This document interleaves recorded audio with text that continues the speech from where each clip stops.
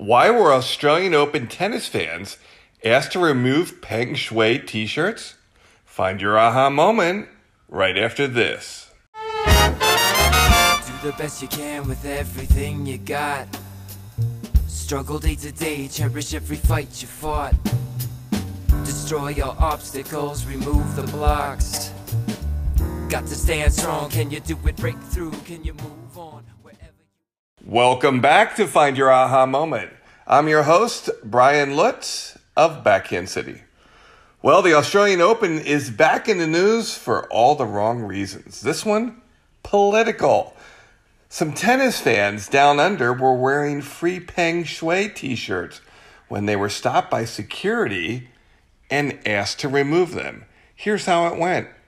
Our friend to take her shirt off. Yes. She's asking her to turn around.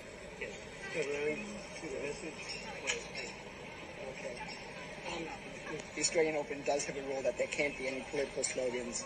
So that is a rule that's part of the condition of entry. Now, tennis and sports in general has long been a part of political activism. Of course, recently at the U.S. Open, Naomi Osaka wore different masks as her political activism. Black Lives Matter has been well represented in tennis tournaments, including the U.S. Open. Australia is no different as, politics and sports mixed together. Here's Martina Navratilova, one of the most famous activists in tennis, and her thoughts on this t-shirt controversy. It's been kind of on the forefront of social issues, pushing them forward, and we are going backwards, I feel. We've had the issue with Peng Shuai, where is Peng Shuai? And now there were fans at the tournament watching Naomi Osaka practice. They weren't even on the main court. They had "Where is Peng Shuai" on their T-shirt, and they were told to cover it up. And Australian Open issued a proclamation that that's just not acceptable.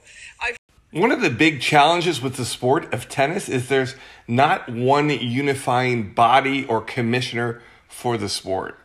It's a very international sport. The Australian Open runs its own product. They make their own rules.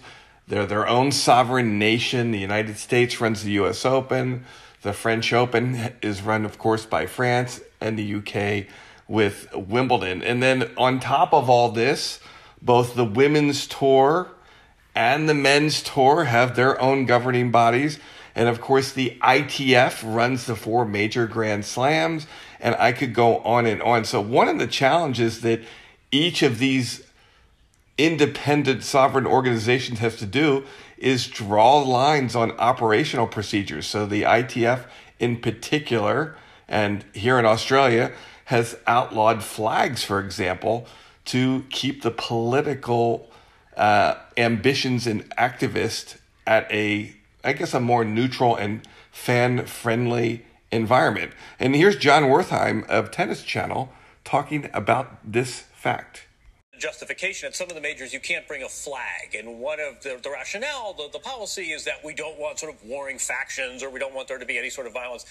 There's not an anti-Peng Shuai side here. Right.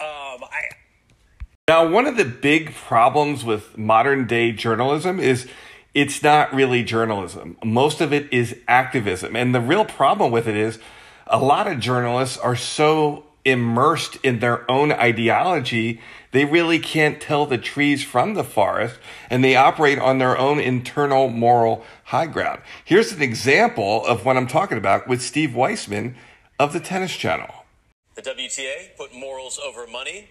Tennis Australia, maybe not, with taking those shirts off of folks that have "Where is Peng Shuai" written on them.